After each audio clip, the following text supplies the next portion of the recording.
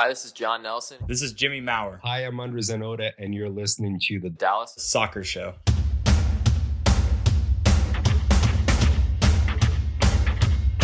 Would you have H-O-O-P-S, yes. H-O-O-P-S, yes. H-O-O-P-S, yes. H-O-O-P-S, yeah. Hello and welcome to the Dallas Soccer Show presented by the Striker Texas.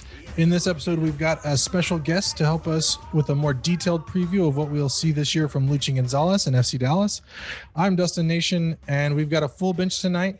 Returning home from the to the podcast after a 1-week loan spell is Tristan Vick, and taking a break from hanging out at the dog park / tap room is Jonathan Rosemarty Knightchuck. Howdy, Jonathan. Hey, Dustin. Still got that wrong, but appreciate you trying. But I do appreciate the intro to the dog park because since you showed me that place, I've now been there like 5 times in about a month. So it's pretty nice. You might have a problem. I may have a problem. Yes. Dogs hanging out, running around, and drinking a beer. It's not a bad thing on a Saturday afternoon. This is true. And also with us today is our doctor in waiting, Nico Mendez. Hi, Nico. Hey guys, doing pretty well. Pretty excited about the Milan news, but I know that's not what we're talking about today.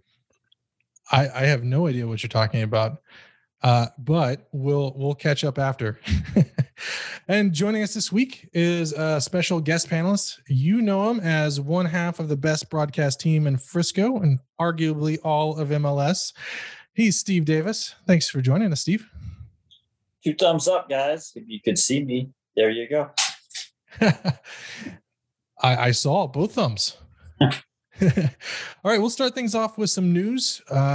Since we've last chatted, the La Copita Cup has been awarded to FC Dallas with their 3-0 win over Houston with goals from Ryan Hollingshead, Franco Jara, and Jesus Ferreira. Jonathan, what did you make of that match?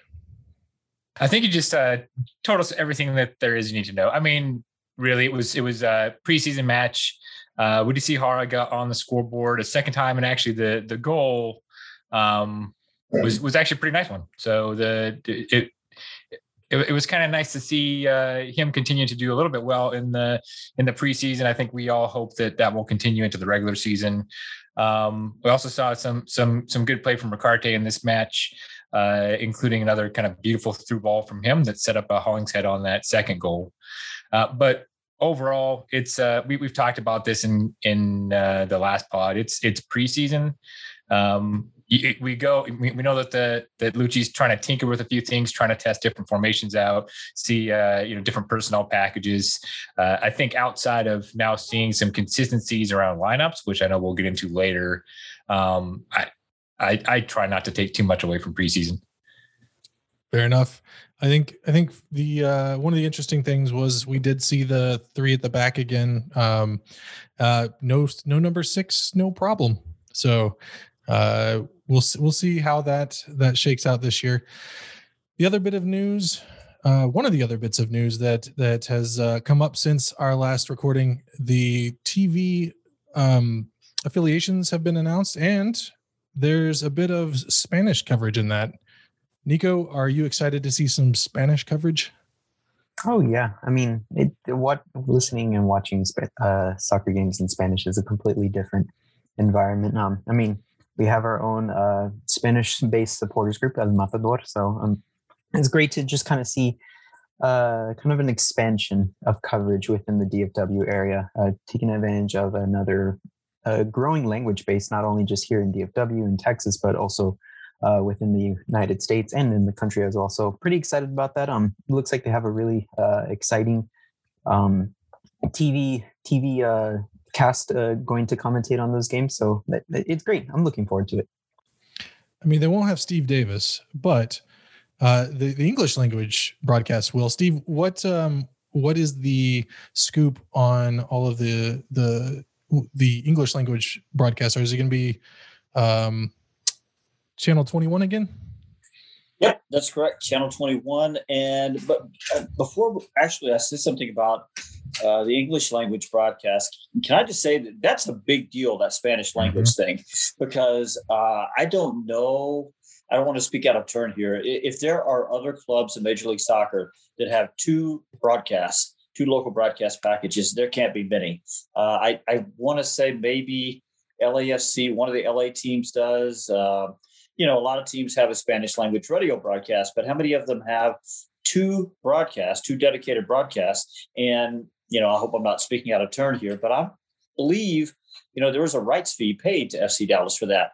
And as teams, as clubs grow in Major League Soccer, monetizing local broadcast rights deals is a big, big deal. And for FC Dallas to do this, I know through the years, sometimes, there have been some stumbles, going back to, of course, South Lake and some different things. By the way, I think there was a long time ago, there might have been a small Spanish language broadcast deal. So it's not actually the very first time, but this one, having monetized it, this is a huge, huge deal for the club. It's very cool. By the way, and also the other thing that they've done, and speaking of English language broadcasts, they've also gone out and they've got this on. I don't know exactly where the affiliate stations are going to land this year. I think we're on in Lubbock. I think I don't want to say the cities. I know 3 or 4 different cities, and they're going to add another one. And they're still fighting. Houston and literally fighting for the rights. Like Brian, they want to give MLS. Wants to give the rights to Houston, the affiliate rights, and FC Dallas is like, yeah, well, they're not trying to do it. We are, and so they're trying to really be Texas' team. And I don't think anybody else in Major League Soccer has gone out and shopped those affiliate rights to different places like FC Dallas has. So that's a big deal too, I think. Yeah, it's good to see them expanding that FCD TV network for sure. Yeah, and what's one exciting thing too is it's not just the broadcast. They're doing pregame, postgame, halftime, everything, right? So they're going all in. So I think we all hope that it's successful. The Spanish coverage from the club has been limited over the last few years, or since they've been FC Dallas for the most part.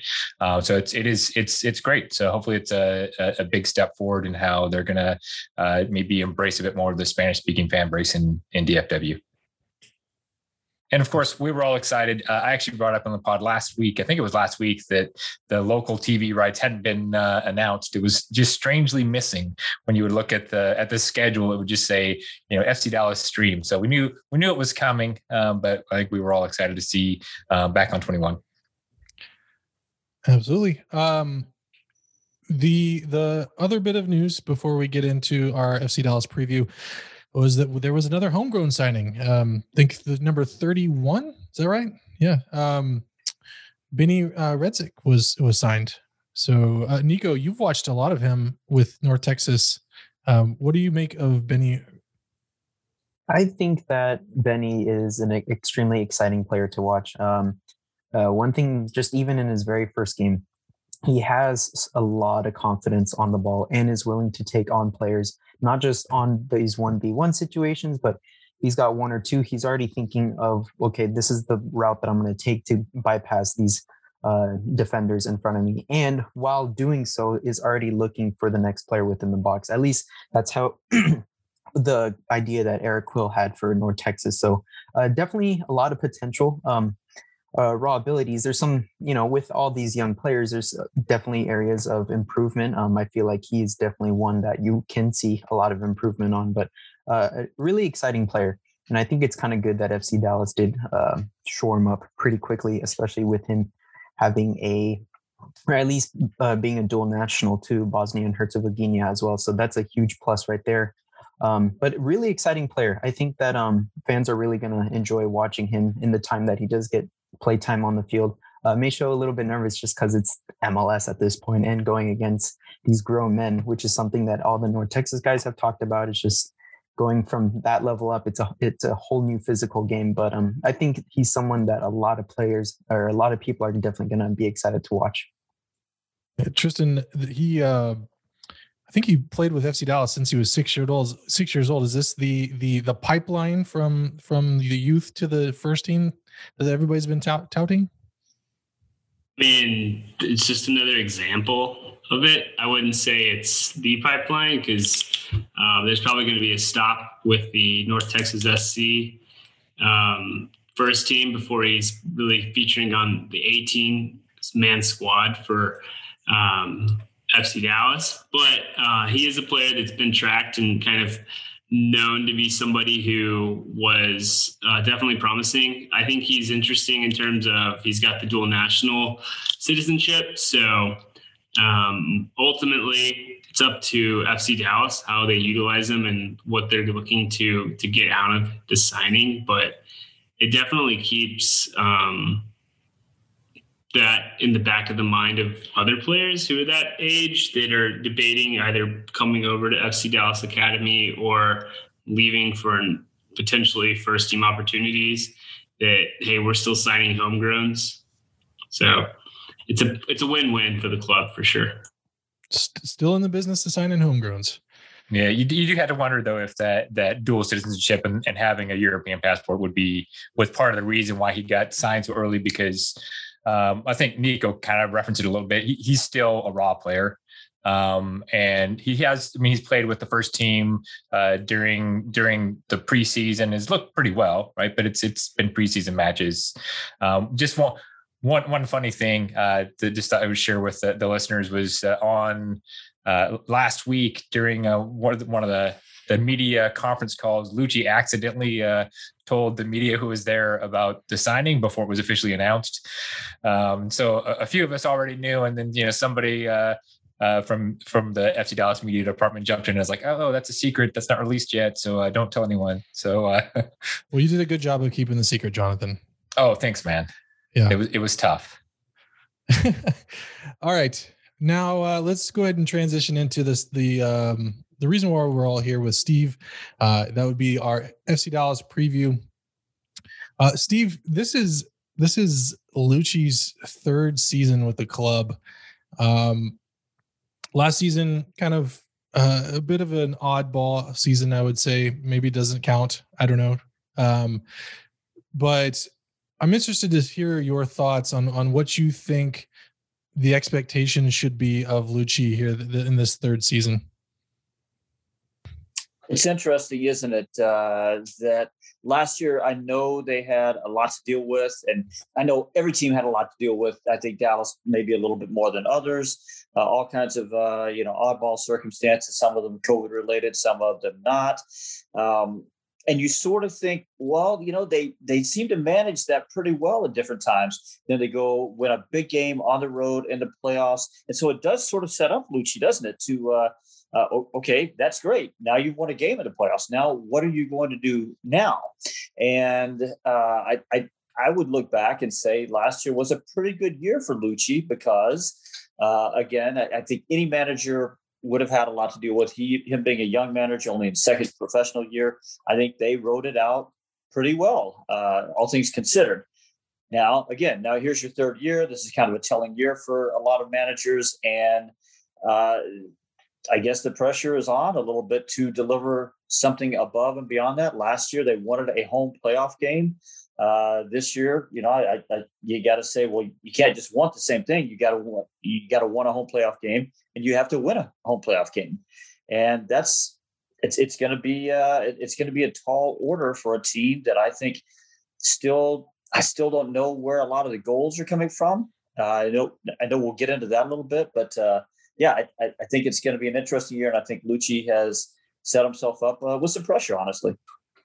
Yeah, the front office, or I guess the technical staff, kind of really they kind of backed Lucci, and they went out and got a whole bunch of other players, which we'll talk about here in a little bit. But I think does that show to you that they are like buying into what he's bringing into the table? Yeah, well, look, I mean, that's the technical director's job. That's the technical staff's job to go get the kind of players. What it shows me is that they're trying to get players at Lucci that fits Lucci's system a little bit better. I think if you look at a really good example is Santiago Mosquera.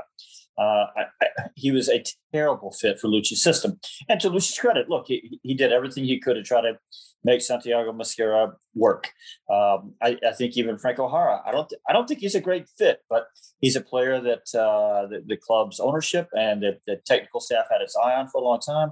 They got him at a good price, and so I don't think he's a real pressing striker. But they're trying to make him work. So I think what it shows is that the technical staff is now actively going out, working with Lucci and trying to find a player that fits best in his system. I think Steve brought up some really good points. With it being the third year, that's kind of where you really start to figure out, okay, this is what do we have with our head coach here? But as Steve mentioned, is one of the I guess things is there's just such that high turnover or uncertainty in our attack, right? Bringing in 4 wingers, if I remember correctly, at this point. I guess Benny makes it 5. And then with Jesus also kind of impressing in these previous press conferences, saying that, hey, I really want to be kind of that forward striker. And then kind of just trying to figure out where Franco fits in the system, right? I think that's where a lot of the question marks are.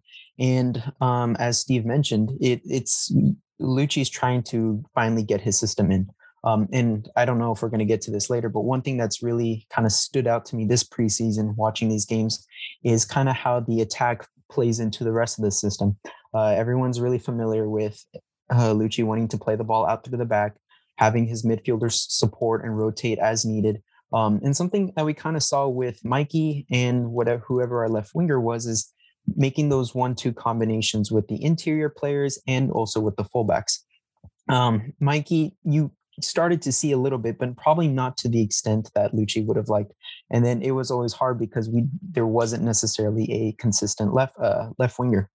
Though what you see with Freddy Vargas and Javier Obreon is those guys are trying to come inward, make combinations inward. They're trying to draw the ball back inward. And what I kind of like is seeing a little bit more of the ball being played right there on top of the box.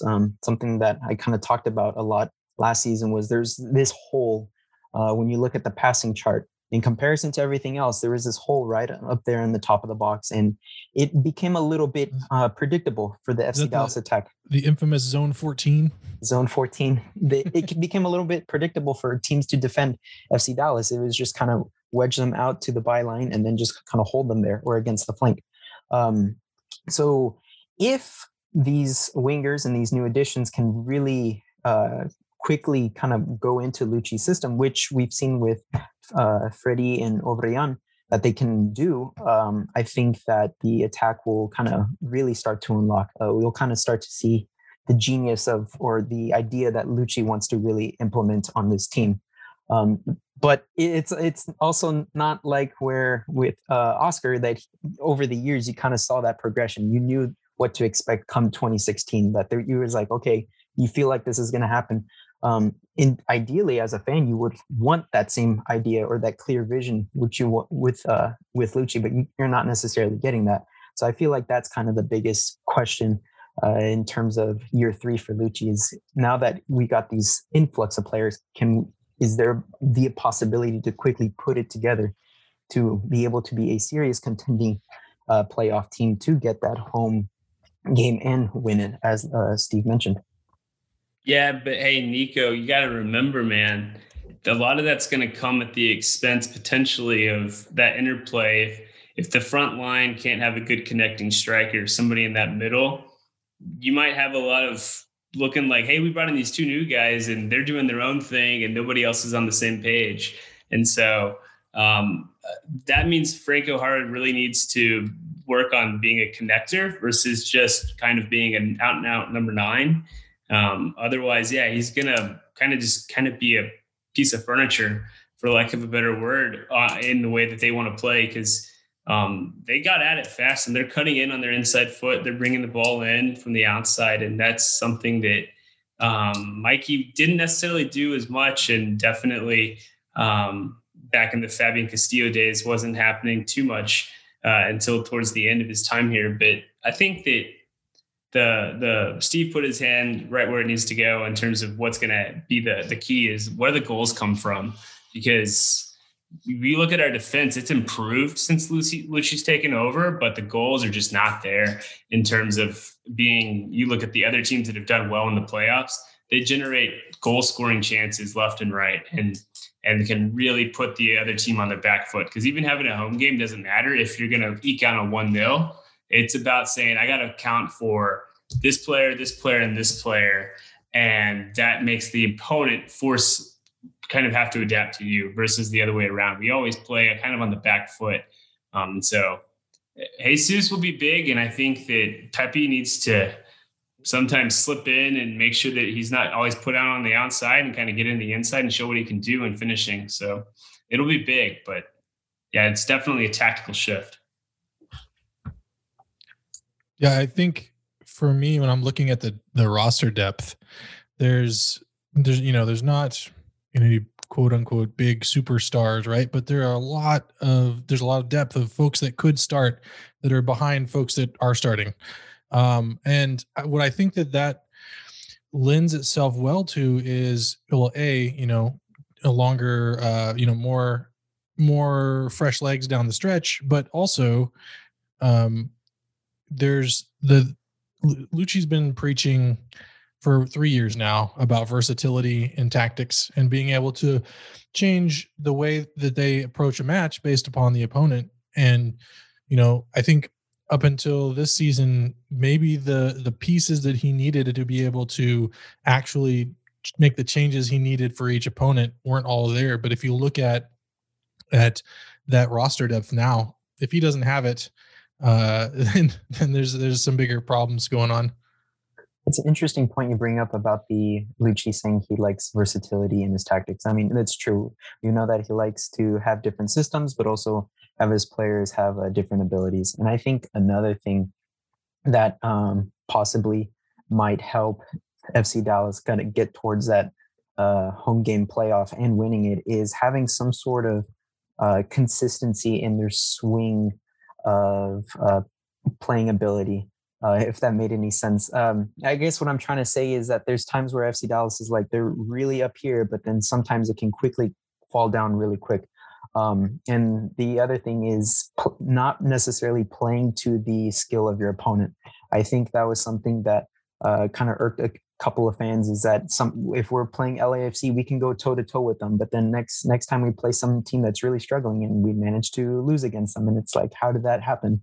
If we can get some sort of consistency and just say, hey, this is our game plan, and we're going to go out and try to dominate the entire game and not really respond to your opponent. I felt like that there's times where there's a lot of response instead of just going out and kind of doing whatever they desired straight from the go. Steve, I got a question for you. How do you think that the loss of Thiago Santos affects the way Lucci approaches matches? Well, that's a really interesting one. Thiago Santos, I think his departure caught us all by surprise. I can tell you that I had a conversation with Lucci a while back. It was kind of an odd conversation to have, or maybe the timing was odd. It was about Edwin Cerrillo. And, last year, Edwin, when he got into games, he didn't look confident. We all know that progress isn't always linear. Lucci's talked about it. Other coaches have talked about it. He clearly went up his first year, took a step down, and everybody hopes he takes a step back up this year. But anyway, the conversation was that Lucci's told me that Cerrillo really fits the profile of what he wants in a six more than Thiago Santos did. Thiago Santos is a bulldog. We know that. He can win a tackle. He can make somebody hurt. He can leave a bruise, and that's fine. What Lucci really wants is somebody more in the Sergio Busquets mold, who can do that, but really is there more for his ability to read the game, positioning, and then his ability to smoothly distribute, move the ball to the right place at the right times, in the right timing. And in that way, he was telling me that day, I want Cerrillo to be that guy. And we all know, Lucci knew it too last year. He said he's not ready. He's not there yet. But that's really interesting the way you asked that question, because this fits more of what Lucci wants. Now, he also needs a holding midfielder that can make it uncomfortable for opposition to be in the zone 14 that we just talked about. So Rio has to be both those things. He's got to keep progressing in the player that he can be in terms of positional play, kind of Victor Ulloa that way, always just maybe not the best speed, but being in the right place at the right time. But then he can be better, a lot better than Victor Ulloa at distributing the ball, willing to take the ball under pressure, and then smoothly moving it out. But he's got to do the dirty work too. Yeah, we talked to him last week, I believe, and he was saying, yeah, the thing I took away from Santos was getting better at that defense. And like, I think we talked about it last week as well. Like, hope that some of that bulldogness, I love that term, like a bulldog. That's perfect. Hope that some of that rubbed off as well. Well, but I know some people have panicked over this move, but I got to ask, Thiago Santos for me was he top 5 holding midfielder in Major League Soccer? No, not even close. Was he top 10? Nah. Was he top 15? Probably. So, but now you're telling me top 15 player. When a couple of people that approached me said, "What are they doing?" They're, this is look, top 15. If you're top 15 in MLS, you can be replaced. I think, and that's not to say that Thiago Santos didn't do a good job. I think he had very good games. I think he also got tired at times, and he had some poor outings. And so, again, if you're top 5, if you're telling me, I think Matt Hedges, top 5 center back in Major League Soccer. I think Ryan Hollings said top 5 outside back. Those guys are hard to replace. Top 15 in Major League Soccer, I think you can replace them. I think those are all really good points. And you can kind of see it talking with the players and the staff, right? They do say, oh, there was an opportunity that came up, but they're kind of reading past of what they're telling the media, right? There's not really a sense of panic from the club. They kind of know that, okay, this happened. We know how to progress with it. And I think they have a really exciting opportunity. I mean, Lucci himself to mold Edwin into however he likes, right? We know what we got with Grezzo, a really gritty defender, immature at times, and would pick up a couple of cards. As much it was great to see the feistiness. What did you get with Santos? You got the same thing, but at a more mature and experienced level. You did lose a little bit speed, but as Steve was saying, it's someone that is a little bit replaceable, right? Edwin kind of comes in, and you don't necessarily know exactly what he is, right? He's not going to be that quite old-fashioned 6. I'm just a defensive midfielder. I think the Victor Ulloa comparison was a really good one. Has the ability to defend, but then also be able to distribute that ball out. And the same thing with the Sergio Busquets analogy. I think that's also a really good one right there. There's a lot of upside on the Edwin side to be able to give an added sense of flexibility instead of just being kind of anchoring right there in front of that defensive line. Speaking a little bit about the defense, Jonathan, do you have any expectations for that back line? I know there's some new pieces, and yeah, I mean, there's really only one new piece if you're thinking about brand new players, and that was Martinez coming in to replace Ziegler, who left, and from my perspective, that's worst case like for like, potentially an upgrade. Right. So far, what we've seen in the preseason, it's early on. He seems like he's going to be a good starting caliber center back pair for next to Hedges. So I'm not concerned there. I think it's when we move to the outside backs that I think defensively, both Johnny and Ryan, I think will be fine. But I think that really, once you look past that, there's not a lot of depth, right? So Emma, if he was healthy, my expectation was, Tomasi or even Brisson potentially would be the right back at the beginning of the year. We've not seen that in preseason. Tomasi's been injured. Brisson is definitely going to be, looks like a third string center back, backup string center back, or the right center back in a 3-back pair. So if I look across the back line, even though there's only one change, I think that the biggest impact is going to be how is the connective tissue into the rest of the offense. Because what we saw when Ryan was on the left-hand side and late in the year with Reynolds is they created a lot of chances by doing overlapping runs. And we don't see, that's not Johnny's strong point. So he's a defensive first outside back. Nothing wrong with that. but we're not going to see as much getting forward in connectivity with from that position. And then, But if you've got a consistent left winger, that's less of a worry. Well, we'll see if if there is a consistent left winger, right?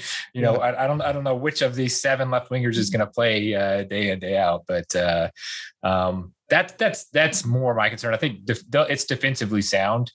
We have seen in the past that Ryan, when playing on the right, he seems to be less effective, and I think part of that is because when he plays on the left, when he's on the right, when he plays on the left, he does like to kind of use his right foot and cut in and attack the center of the defense. We don't see that as much when he's been on the right.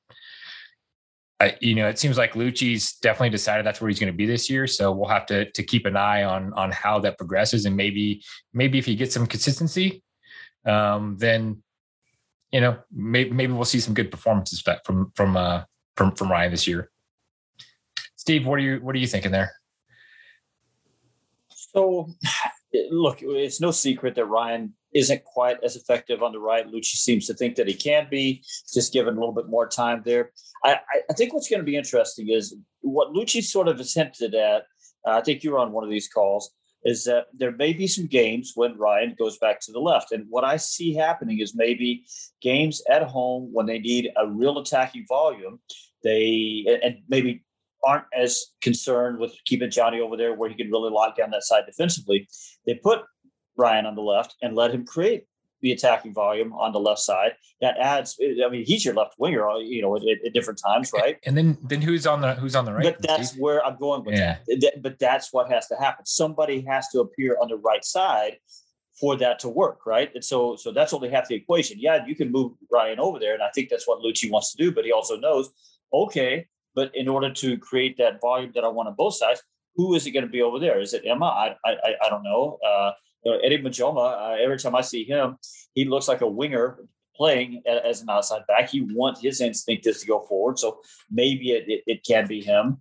But that is the question. You have to have somebody to plug in on that side in order for that to really give you everything that it can. Yeah, and I think when we've seen in preseason them go to a 3-back set, that they've looked a little bit more comfortable on the wing. It causes some other issues, right?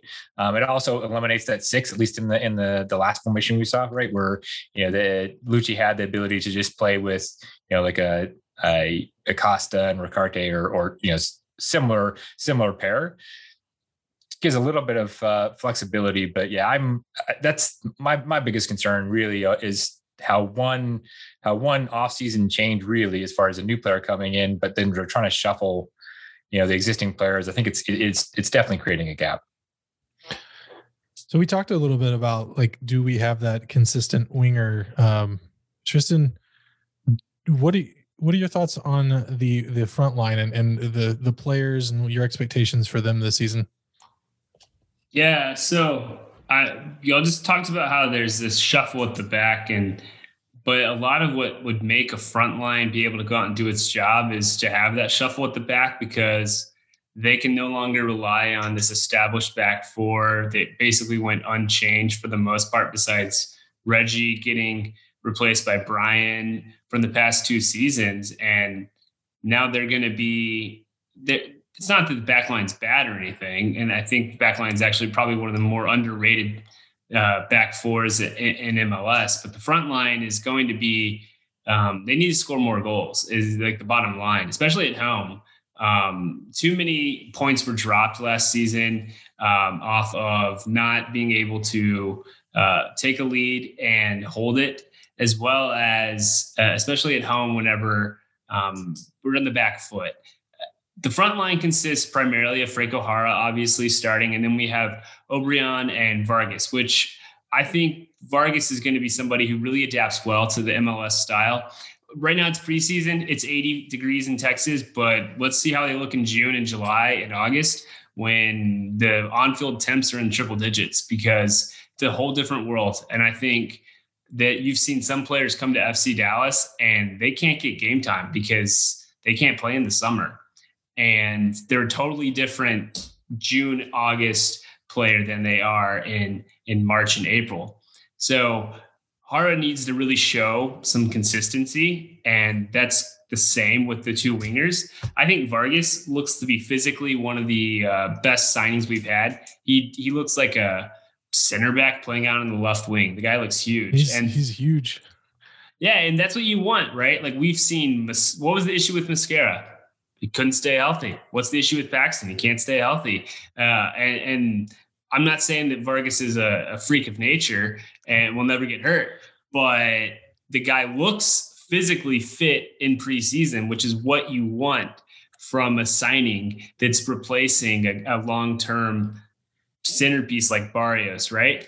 And so I'm excited to see what he can bring. Obrian has a nose for goal that I think fans are going to actually really appreciate, because a lot of times, what did Barrios do? He would break through, fluff the shot, or makes the pass that looks to bring in the strikers, whereas Obrian might just say, look, man, if you're not keeping up with me, I'm just going to take it myself.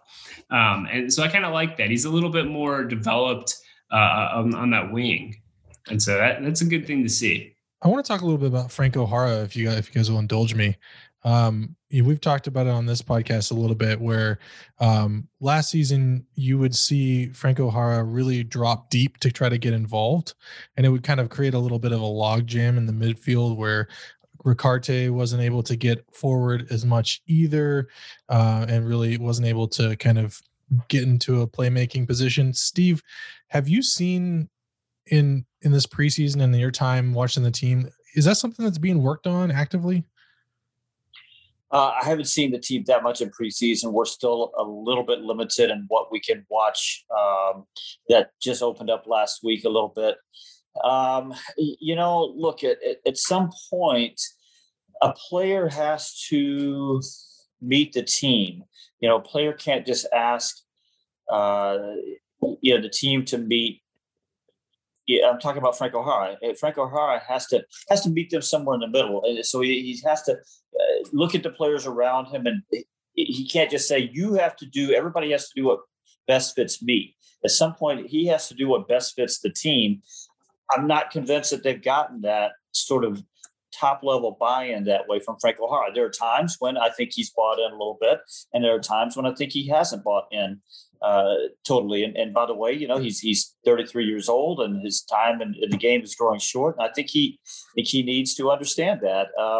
What I have seen in the preseason, when I've watched, is I think when Jesus got back into training, or even when he got back into town, I think there might have been a little lift in Franco Jara, because look, he's a veteran. He understands. He knows what preseason is. It's preseason, so and he knows he's older, and he's got a hot summer ahead of him. So maybe you can play the hokey pokey a little bit, where you put your left toe in, you take your left toe out, and you put your 2 feet in, and take 2, you can ease into it a little bit. But then Jesus Ferreira shows up, and now Ricardo Pepi is back, and now he's looking at these guys saying, oh, that's the guy I just saw on the national team the other day, or on the Olympic team. And I guess I got to get going now. And I think his last couple of matches were pretty good. So maybe that's the buy-in, and we'll see, because he's got to do a little bit more than he did last year. 7 goals, by the way, last year. Look, it's not terrible. Sometimes we talk about Franco Jara like he came in here, and he scored 1 goal. He scored 7, and I think in 21 games. It's not awful. But for what they expect of him, it needs to be more. Yeah. Now I've got this visual in my mind. I expect after he scores his first goal, to his celebration dance to be the hokey pokey. Yeah, he can do worse. All right. Before we move on, any other thoughts on the team moving into the regular season? I guess the only other thing is I just want to see how Lucci approaches getting time for some of the younger players. Steve brought up Cirillo, which is the only 6 on the team. So in some ways, I think if he's doing well in practice, he'll likely get some more minutes. But also, people like Paxton as he worked into fitness, Pepi and Jesus, right? It'll be interesting to see how he balances that with, trying to win, right? Because it's a long season, right? And some of those supporting casts are a little bit older, and we know it's compressed at the end. So, I'd like to see Lucci really give some minutes to some of those younger players early on this year, so that when it gets to the end of the year, they have that experience in their and confidence, right, to play in some of those matches that, I mean, in the end, yes, every match counts for the same amount of points, but it doesn't feel that way at the end of the year, right? So, that's kind of one of the big things I'd like to see. That raises a great point. Like, with all this influx of talent from outside of the United States, some experienced players coming in, what does that do to play your kids? I guess we're going to figure that out. It's playing kids, at least. One of the things we did see, last year, it's almost like they've shifted one direction to the other, right? So last year they went from play the kids in 2019, 2020, almost all the signings were older players. And then this year it's, I guess Aubameyang. Well, I guess, Martinez is 26, but still, I mean, overall, it seems like we've now brought in a lot more younger players. As well as Shown as 20. Exactly. So it's interesting, and I don't really care. I mean, yes, I'd like to see it be the academy players, but I would like to see some of the younger players get an opportunity to develop early in the season. What's interesting about these conversations, though, is we were having the same conversation at this time last year. And even Lucci addressed it. And he even said, he sort of kind of pretexted it, where he said, look, every year isn't going to be an outstanding year as far as academy development, as far as players, blooming out of the academy. And we were having this conversation like, hey, I think they've gone a different direction now. They're not playing the kids anymore. And what happens? They sell Reggie Cannon. We know there's some different circumstances going on there. They sell Brian Reynolds for a club record fee, and Tanner Tessman comes out of nowhere. So you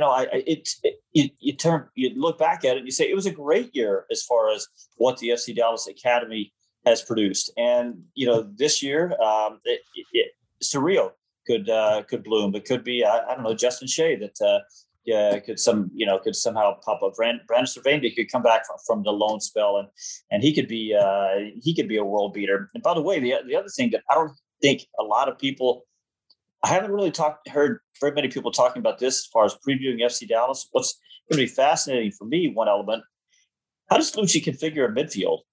Because to me, there's about 8 different ways he can configure a midfield. When you talk about Brian Acosta possibly playing a 6, which I think we're going to see some of, Cerrillo, Tessman, Ricarte, of course, Ferreira is going to drop in the midfield. Paxton, when he came on for 30 minutes in the preseason game, they won 5-0 over San Antonio. He played as an 8. Nicky Hernandez started that game as an 8. There's literally about 8 different ways Lucci Gonzalez can configure a midfield, be it a box, 1 holding, 2 holding, inverted wingers, whatever. There's about 8 different ways he can configure it that I think works. And I think that's fascinating. Absolutely. So I'm going to put you on the spot, Steve, and I'm going to ask you for a prediction. Who do you think the midfield is on starting day?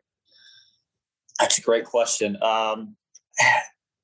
If Cerrillo has a good week of training, he could be the 6. If not, it could be Brian Acosta sitting next to Ricarte. And then it's I don't know how Tessman, haven't checked in on how Tessman has looked since he got into training just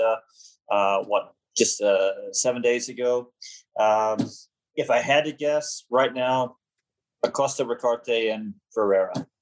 How about that? Interesting. That's surprising. Yes. Yeah. I would agree with the Acosta and Ricarte. I would have thought Tessman, but yeah. It could be. Jesus would be an interesting choice. Yeah. At that 10. So. Well, Jesus is coming off a good preseason. So, but so is Tessman. Yep. If they're in form, you got to get them on the field somehow. I think just to tie a little bit of a bow on the play your kids conversation. I was just thinking as you guys were talking, sometimes the way to develop your young talent is not to hand them a starting spot. It's to make them fight for that spot, tooth and nail, and really understand the grind and understand the things that they're going to be dealing with as professionals throughout their career. So I think it's a great point. And I think that's why I think that's why Tessman didn't always play last year, even when I think he had the ability to. I think Lucci was trying to put that a little bit of that bug into him. Now the question is, why didn't he do that with Ferreira?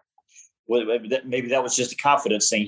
He felt like with Ferreira, it's not the bug that he needs; it's the confidence that he needs, and I need to play him. So that's the only thing I could figure out there.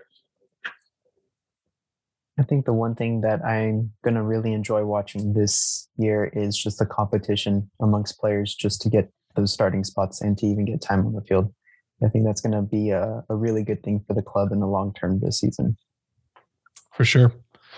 It's weird. Nobody has mentioned Paxton, and that's, to me, the biggest horse in the room when it comes to somebody. We talk about all these midfields we can build, but I think that we've seen how he can link what we think is kind of, it works and does what it's supposed to do, but ask it to work with another segment of the team. And it's not 100%.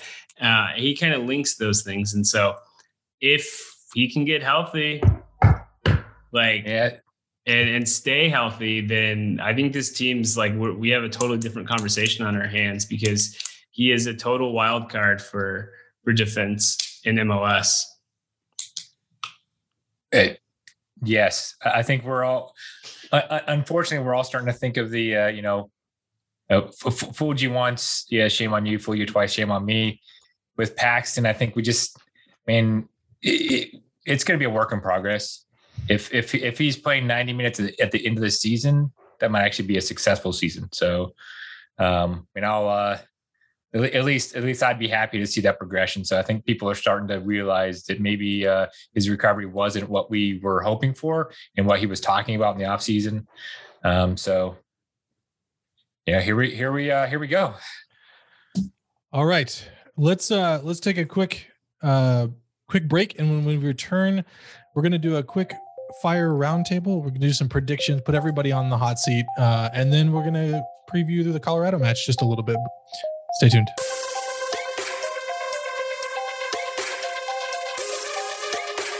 All right, welcome back. We are going to kick off the roundtable right now, the quick fire roundtable. Doing a little prediction action, quick one-word answers. And so we'll just go around the table in alphabetical order, and I'll read off the question, and then we'll go from there. So first up, the Western Conference table finish position. So where will the FC Dallas finish in the Western Conference table? I will go first, and I will say 5th. Jonathan? 6th. Nico? 4. Ooh. Steve? Yes. Tristan? I'm going to go with 7th. They eke in. Okay. See who the optimists and pessimists are in the group. Only one question. All right. So playoffs. Do they reach the playoffs? I think everybody here said yes. So then, how far in the playoffs do they go? Do they make it past the second round this time? I say no. I think they go out in the second round again. Jonathan? They're going to make it, even though I said 6, they're going to make it to the Western Conference Finals. Oh, because Paxton is finally. Oh, sorry, man. I forgot it was one-word answers. West. That was fine. Optimistic, you can do like a whole sentence. Okay, if it's you get a optimistic, run-on it's good. sentence. All right. Yeah, if you're an optimist. Nico?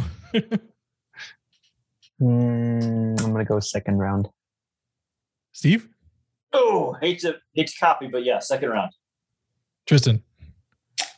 I'm going to go with Jonathan, and I think they make it further. I think that this is a team that starts slow and finishes strong. They're set up that way. Western Conference Finals.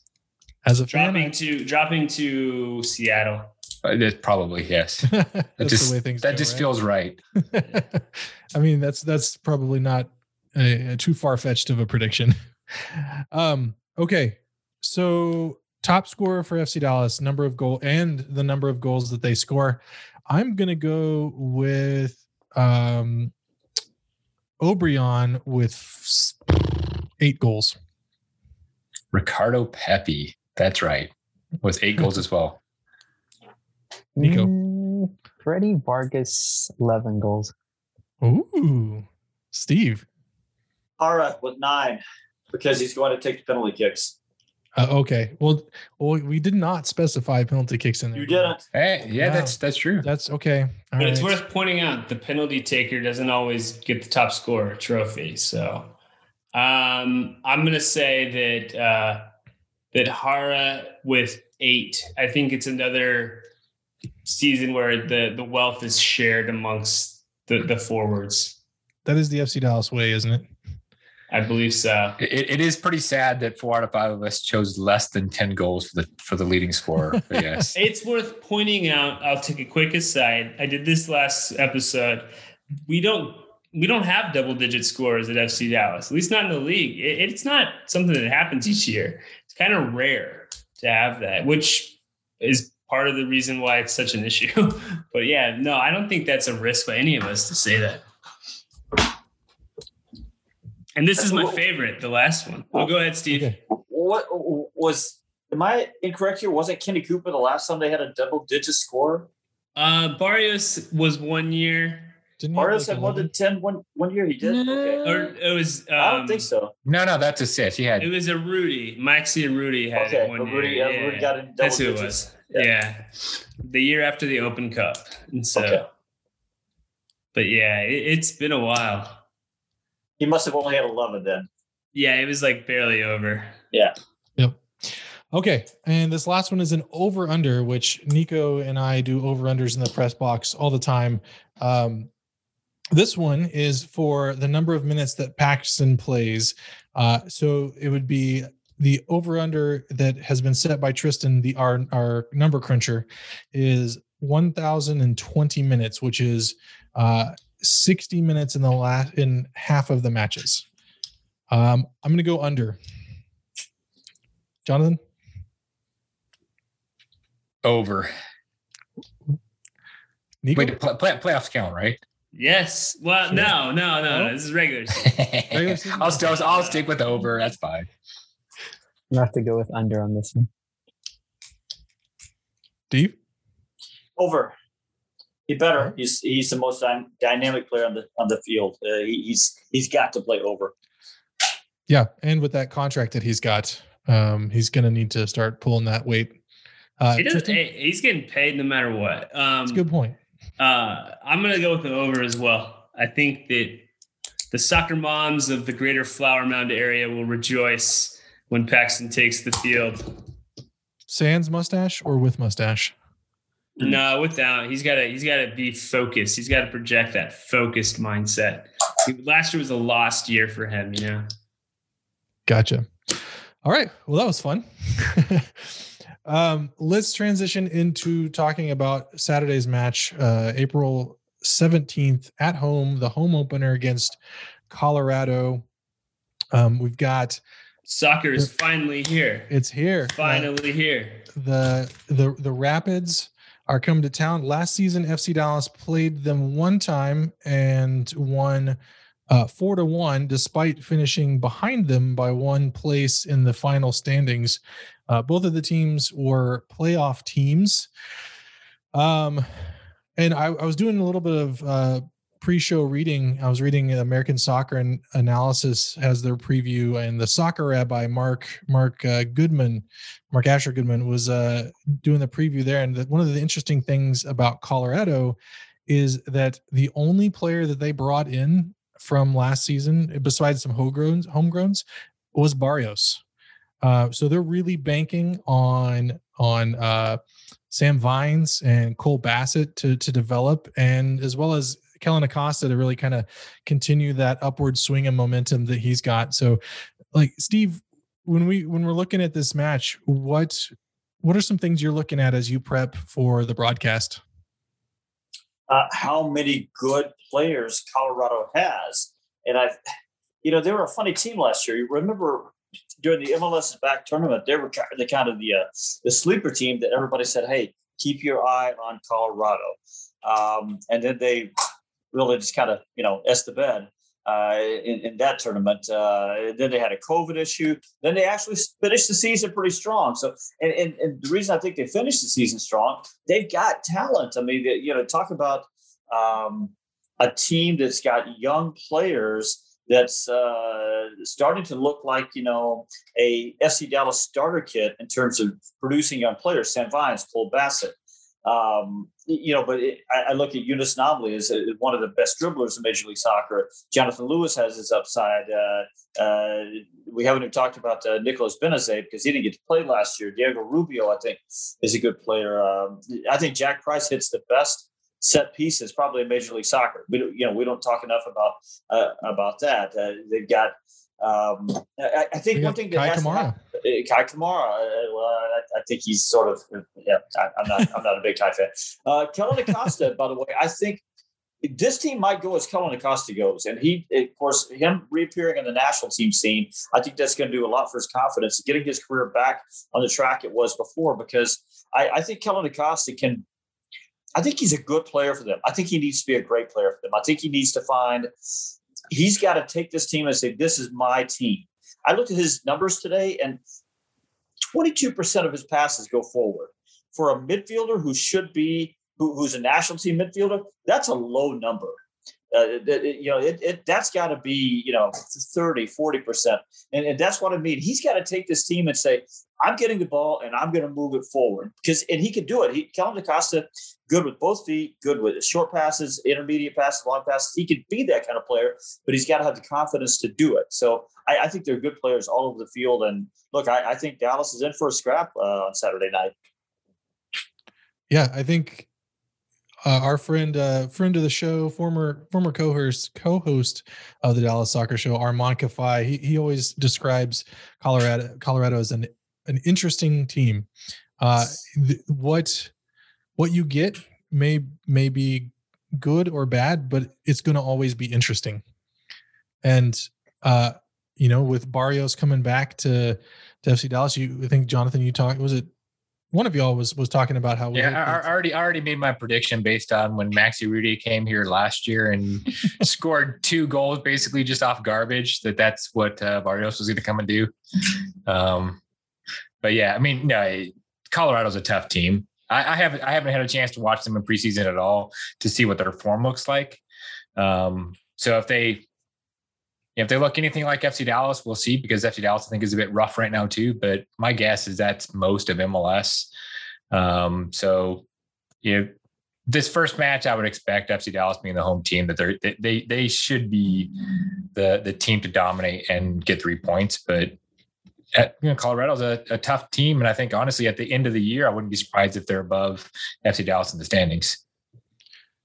Yeah, I think the Barrios shout is interesting because, another speedy winger that just left FC Dallas was Fafa Pico, and they handled him just fine on Saturday. So do you think, maybe they'll get Barrios under control?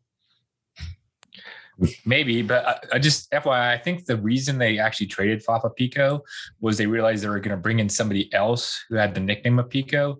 And they were just worried about the confusion. Who's that? Is it Vargas that I think is his Pico is his nickname? Oh, this is news to me. Yes. Now you heard it here. Breaking news. That's right. Yeah, I think in this match for me, the FC Dallas's fates kind of hinge upon the midfield in front of that back line, with the new back line or the new center back. How much is that back line going to get exposed? And if they get exposed often, we saw against Austin where there were some mental lapses and, they got themselves into some sticky situations. And if they can keep that concentration and keep, those center backs covered in front of them, I think they'll have no problem. Nico, you got thoughts? Oh, wait, Steve? Just playing on what you just said. Let me introduce this to you, though. How many new players is Colorado trying to introduce into their system? Michael Barrios, but I think he's going to maybe come off the bench. I think that's their plan for him. That's it. How many new players is FC Dallas trying to introduce into their system? Exactly. Counting on my fingers. And now you tell me who you think has the edge coming into this game. Good point, Steve. Yeah. Oh no, I don't like that. That's kind of, you're bumming me out, Steve. Sorry to be the bummer, but that's the deal. Colorado knows what they are. Robin Fraser knows what he has. Luchi Gonzalez is still trying to figure out what he has in some of these guys. I'm just saying, it's like I said. I think they're in for a scrap Saturday night. Not saying they can't come up with a W. They can, but it's going to be tough. Who invited this stick in the mud? Nico, Tristan, any thoughts? Oh, go ahead, Tristan. No, go ahead, Nico. I was just going to say, I mean, it's kind of the first game. It's been a little difficult to kind of keep tabs on all the teams in general. What I'm a little bit more interested overall is actually how all these teams will do in their first 3 games in terms for U.S. Open Cup qualification. That's something I'm a little bit more interested to see. So for FC Dallas fans, they don't have to worry right now because FC Dallas currently sits in 7th based on the alphabet, which is good. But the great decider. There you go. But I don't know. It's just the high turnover, the high flux in players, right? And then just trying to quickly get it all meshed together. I think if there's anything you can take away that we've seen in preseason is that there's some good individual performances. And typically with the first few games in the season, you're going to see that. There's going to be some good individual performances as the overall system is trying to mesh together. So I'm just kind of interested to see how. I know there's going to be a lot of excitement about, this is the first starting 11, but I'm interested to see how things kind of slowly progress, especially within those first 3 games. And if all the teams are going to say, yeah, we want to qualify for the U.S. Open Cup, but I wonder how much pressure that is going to play on some of the teams. And with the U.S. Open Cup being kind of a special thing for FC Dallas in general, due to the late Lamar Hunt, I'm interested to see how they perform over that. And before I hand it over to Tristan, the 10 plus goal scorer thing, I kind of went back and looked. So the most recent was in 2017 with Urruti. He had 12 goals, followed by Bloss with 11 in 2014, Bloss again with 11 in 2013, Dane Shea with 11 in 2011, and Jeff Cunningham 11 in 2010. So in the 2010 decade, FC Dallas was 50% on 10 plus goals. Interesting stat. It's not too bad. Yeah, I would have guessed Bloss if you had just asked me who it was. I'd forgotten about the Rudy one. Yep. I mean, this weekend it'll be one thing that you can, I think, expect the players' attitude. One of the big things for me in looking at this is what the team, how they ended last season, what's motivating them coming into this season. FC Dallas had a kind of a rough off season with just a lot of turnover in certain players. But on the same side, I think you're going to see Luchi coach more relaxed because there's not some big, this person's going to Europe type of player right now being occupied by anybody. Mid-season transfer potential, I don't think is something they have to worry about. They have the winger coming in from Eastern Europe in the middle of the season after his season's over. But other than that, like the roster's set for once, finally set, which probably means I say that something will change, but the roster looks set and Luchi kind of knows what he has versus relying on mid-season, waiting for Mexico's season to end or waiting for some transfer to go through for another team. So he's at least been able to have his major signings go through a full preseason, which is a little bit different than in years past. So yeah, there's been some shift, but that shift was in February, January, and they've had 4.5 with all the extra games. I lose track because they play an extra 45 minutes at the end of these friendlies. So who knows how much time they've actually played, but I think that's something we're maybe overlooking a little bit, but yeah, Colorado's unchanged. They know what they're doing. That's for sure. All right. We shall see. I guess Saturday is a 7 p.m. kick, right? So soccer's back. I'm excited. Same. Can't wait. All right. Steve is at Steve Davis 90 on Twitter. Steve, before we go, do you have anything to plug or any place you want to send folks to? Nope. Just get out to the stadium if you can. Mask up. Get out to the stadium. I know they're doing everything they can to make sure everybody's as safe as they can be. But if you can't be at the stadium, listen to me and Mark. Absolutely. All right. We are at Dallas Soccer Show on Twitter. You can find us online at DallasSoccerShow.com or now at TheStrikerTexas.com. For Tristan Vick, Jonathan Ross, Nico Mendez, I'm Dustin Nation. Thanks for listening.